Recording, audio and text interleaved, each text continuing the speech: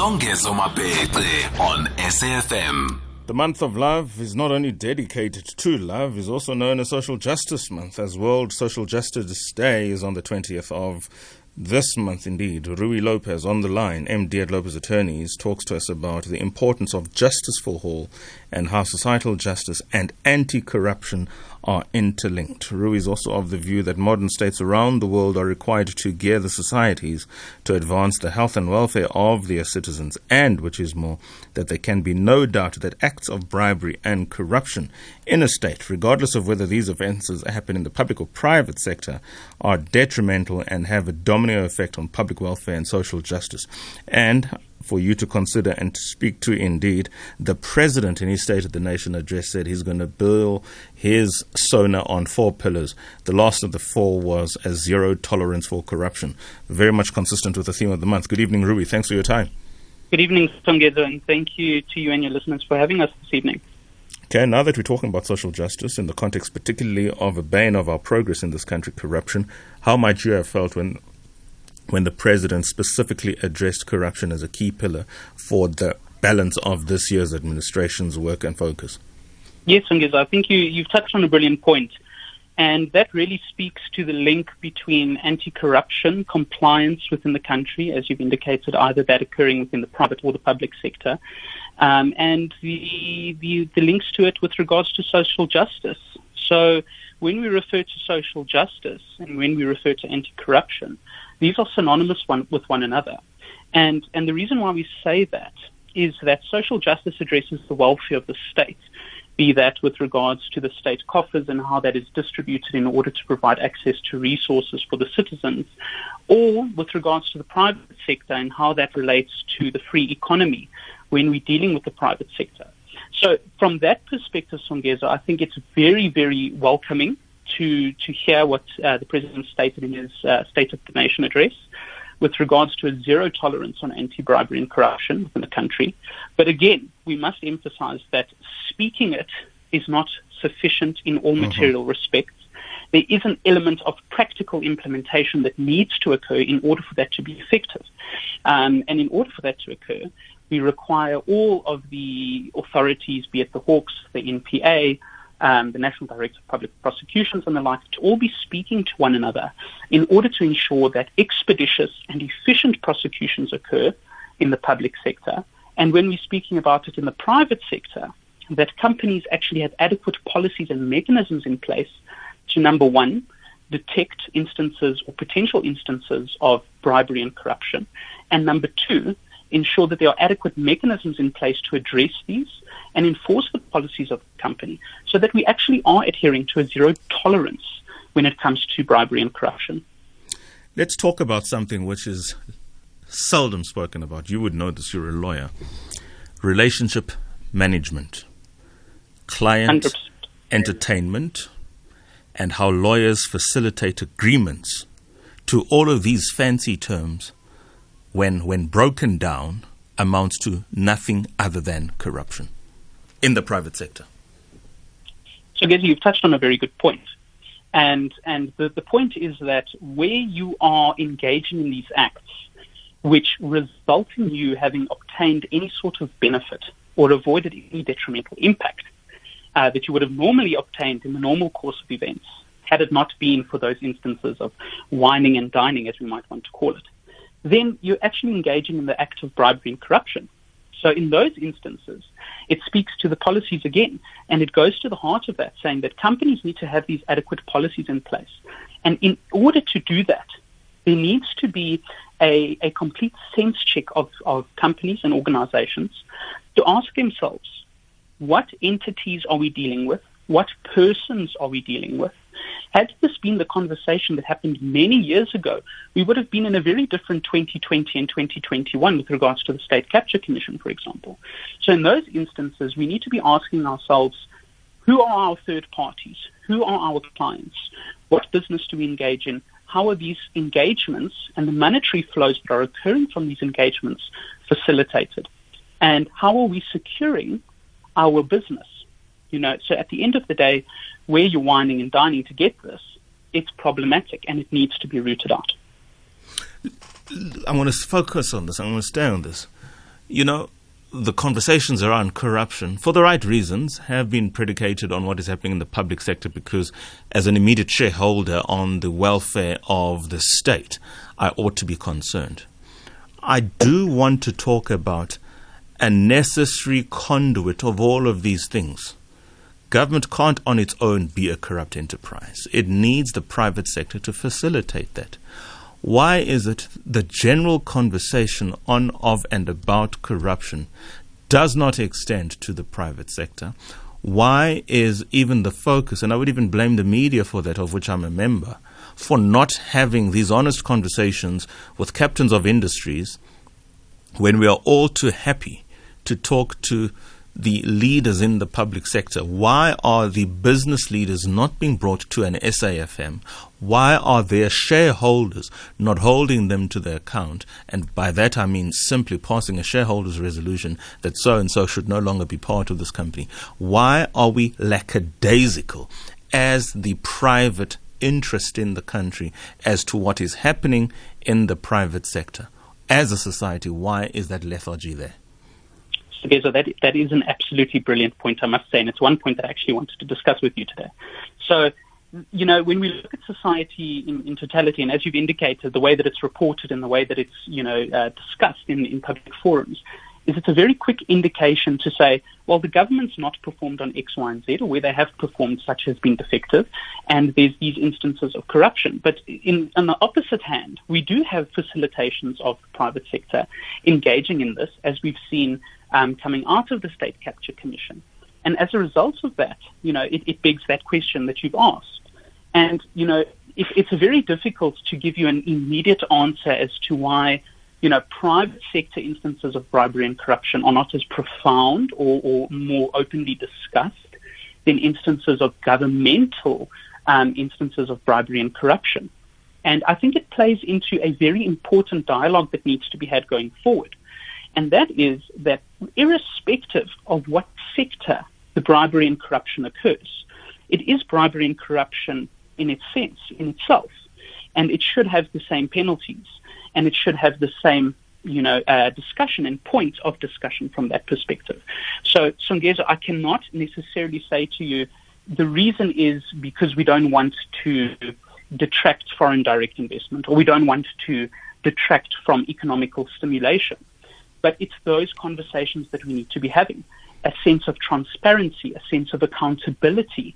And when we speak about, transparency and accountability, we're talking about employees on all levels within the private sector. In most instances, this should be done from a top-down perspective, so that you can see that leadership and management is abiding by this policy, is abiding by the principle of no tolerance on bribery and corruption in the workplace, irrespective of its dealings in any aspect, and that they implement it, and that they are the drivers for that anti-bribery and corruption policy within the company.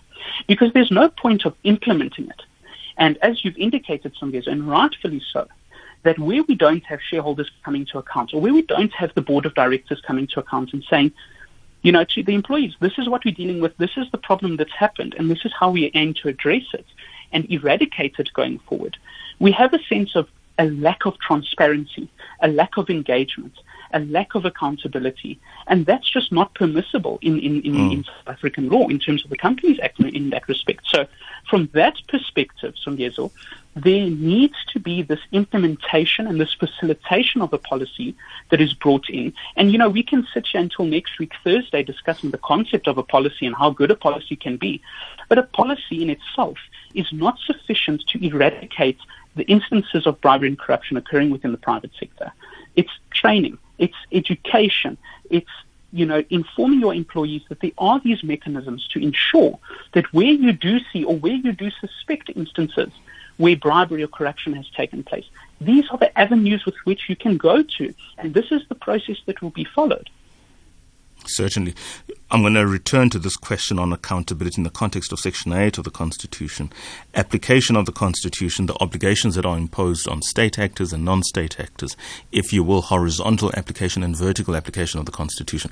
I do have a caller, though, from Uppington. Good evening, Aisha. Your thoughts, please. Good evening, Songezo, and your guests, and to the listeners. Now, Songezo, this business of the Hawks and the NPA must deal with the public sector, but when it comes to the private sector, then it must be policies and so forth and so forth. I disagree, absolutely. What applies to the pot must apply to the kettle. So the Hawks and the NPA should also get involved in the private sector because they've been totally absent there. That is one.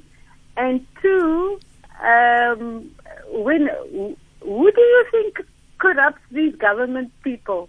It's the private sector. So that is why the Hawks and the NPA must act in both of these sectors equally. Thank you.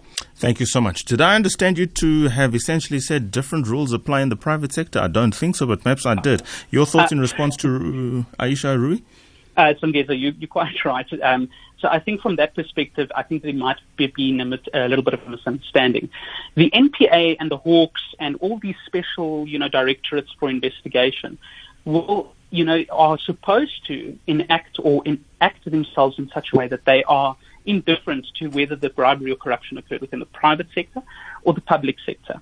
I think the statement is more to saying that they need to be communicating with one another in order to ensure efficient prosecutions occurring, irrespective of whether that instance of bribery or corruption happens within the public sector or the private sector. When we're speaking about the private sector, here we're saying how does a company adequately prevent instances of bribery and corruption? And that's where the policy features in. But again, speaking about a policy is not sufficient. It's not going to be worth the paper it's written on unless it's implemented and actually adhered to in practice. So, I hope that answers your listener's question. But from that perspective, the NPA and the Hawks and SAPs should actually be acting irrespective of whether it's in the private sector or the public sector. Yes. Let me return to the point that I raised earlier on, because I still want to respond ultimately to social justice. The Constitution, in its reading, and its reading in, obviously, speaks to the transformation of a society. And if one reads the preamble, it recognizes the injustices of the past. And for the best part of Chapter 2, the Bill of Rights, it speaks to how the state, as well as non-state actors, have these moral, social, and constitutional obligations, especially in ensuring that the social justice order of the country becomes more and more realized, progressively realized, so to speak. Now, we are making this distinction for the right reasons between public and private sector, because it is important that the Constitution, although it makes that distinction between the public and the private, it does not absolve either of these two bodies, shall we say, in what the Constitution demands, because it speaks to state actors, public, and non-state actors, private. It has a vertical application, public, or horizontal application, private. Your thoughts, because OPA correctly says, because this is a perception and perception is reality absent a challenge. The private sector in this country is untouchable. They can do no wrong. It is that simple. And for so long as that is the sentiment, that becomes their reality. Songezo, you have touched on once again another brilliant point. And from that perspective, you're quite right with regards to the horizontal and vertical application and state actors and non-state actors being implicated or involved within the Constitution and the Bill of Rights. So you are quite right, Songezo, and unfortunately it is a situation where, perception does become reality. So from that perspective, we are hoping and we are expecting that with the closure of the Zondo Commission of Inquiry, when that does occur, we are going to be seeing a large amount of prosecutions coming out of this, holding those, irrespective of whether they are in the public sector or they are in the private sector, to account for these instances of bribery and corruption that have come out, and that we do try and see a sense of justice for all and the underpinning of social justice within the country. Let's talk about social justice in the general sense now, outside the conversation of corruption. And I'm not suggesting at all corruption doesn't touch on social justice. Does the country have an ethic, if you will, or an innate way of living? I suppose the principles of Ubuntu. Do you feel in how society South Africa operates within itself for its advancement generally considers Ubuntu generally considers how important it is for people to have food, for people to have water, to have shelter, to have lights, to have warmth, to have love, to have friendship and companion.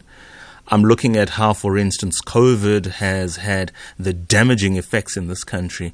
And one can't help but think that if more South Africans on their own, Rui and Songezo, decided today, I am sacrificing half of my lunch and giving it to that guy who I know has got nothing because I can see he has nothing. I'm taking a portion of my salary in the hard lockdown that I would have otherwise spent at a restaurant and using that amount of money to buy a family groceries. Do we do enough of that? So, Songezo, I think we need to distinguish it. So, for example, what you're hitting at is our individual acts of Ubuntu and how that's applied as citizens within the country. Does that need work? I think that is a very important discussion that we need to have as citizens of the country. Now, whether that occurs within the judiciary, I can assure you that Ubuntu is one of the underpinning factors that the Constitutional Court looks at. And many of the high courts and our lower courts as well, which they're bound to adhere to. So from that perspective, what we are seeing is coming out of the judiciary, the decisions that are made are underpinned to a large extent through the principle of Ubuntu and what that envisages. When we speak about societal, aspects of Ubuntu and how that's implemented between you and me, for example, Songezo, that differs from person to person. And unfortunately, I must say, I think that there is a lot of work that still needs to be done within society to adequately say that, everyone within the country is abiding by the principle of Ubuntu and selflessness to a large extent. I think that is a principle that's very hard to come by, especially when things get a little tight, as you've indicated with COVID-19. So from that perspective, Songezo, I think that there's an element of what is coming out of our courts when we're seeking to enforce rights or get relief versus our day-to-day interactions with people. William Butler Yeats, The Second Coming, he writes, "Turning and turning in the widening guy, the falcon cannot hear the falconer. Things fall apart as the center cannot hold. Mere anarchy is loosed upon the world." This in reference to what we are talking about, social justice. What happens when, whilst we could do something, it will change tomorrow? When we see something that we can change now, we relegate it to tomorrow. Or we turn a blind eye and pretend we did not see it. We know the minister is hoodwinking us here, but we decide to say nothing. We know that this corporate is running a corrupt enterprise, but we give it the benefit of the doubt because the website looks good and it says it does all of these things from a CSI perspective. What happens when we keep lowering the bar? What happens to a society ultimately turning and turning into the widening gyre? Well, Songezo, that is a good point again, I must say. So at the end of the day, where we all turn a willful blind eye to this, where we as society do not hold individuals to account, where we as society choose to defer that responsibility or that obligation onto someone else because in the anticipation that other individual will do the same. What we're essentially doing is creating an endless chain of someone who's going to assume responsibility that never does. And at the end of the day, Mandy Wiener writes it fantastically in The Whistleblowers. These individuals who were whistleblowers, who did blow the lid on these institutions or entities that were engaging in corrupt activities, they were the individuals who no longer said, it's not going to go on to anyone else, it's going to fall onto me. And from that perspective, that is an important aspect that we need to look at and consider and acknowledge as well. So from that perspective, Songezo, and to answer your question, where we continue to do that, accountability and the rule of law and, abiding by court decisions and the like will be deferred and deferred and deferred to no end. And that just seeks to undermine, from a legal perspective at least, which is what, at least I can attest to, is that at the end of the day, you seek to undermine the force and effect of the law and the rule of law and how it applies to everyone within the country, which is extremely detrimental. And as you've indicated in your quote there, what then leads from that to a situation of anarchy is a very fine line, because where individuals are not prepared to abide by the rule of law and enforce that and uphold it, then we've got a massive issue on our hands. Final comment, the Public Procurement Act, albeit in its draft form, it should do something to address some of the public funds mismanagement that have a very direct bearing then on the social welfare of this country. So that's correct, Songezo. So from that perspective, again, legislation in South Africa, and I've had this discussion on multiple occasions, South Africa's legislative framework is phenomenal when you consider it from an objective perspective. Our legislation, in many respects, is world leading and it's renowned. But the problem is the practical implementation of that legislation. So where we have the legislation not being practically implemented, then that's going to be the problem. So where we have the executive coming out and the legislature drafting legislation that gives effect to these principles and a zero tolerance on, mismanagement or misappropriation of funds, that's phenomenal. Or where the Auditor General has powers extended to it to investigate and audit municipalities, for example. That's perfect. But what we need to see is how those are implemented in practice and that they are duly adhered to. Otherwise, again, the rule of law and the content and substance of that legislation will not be effective. Let's leave it there. Sir, thank you so much for your thoughts. Mr. Rui Lopes. Thank you very much.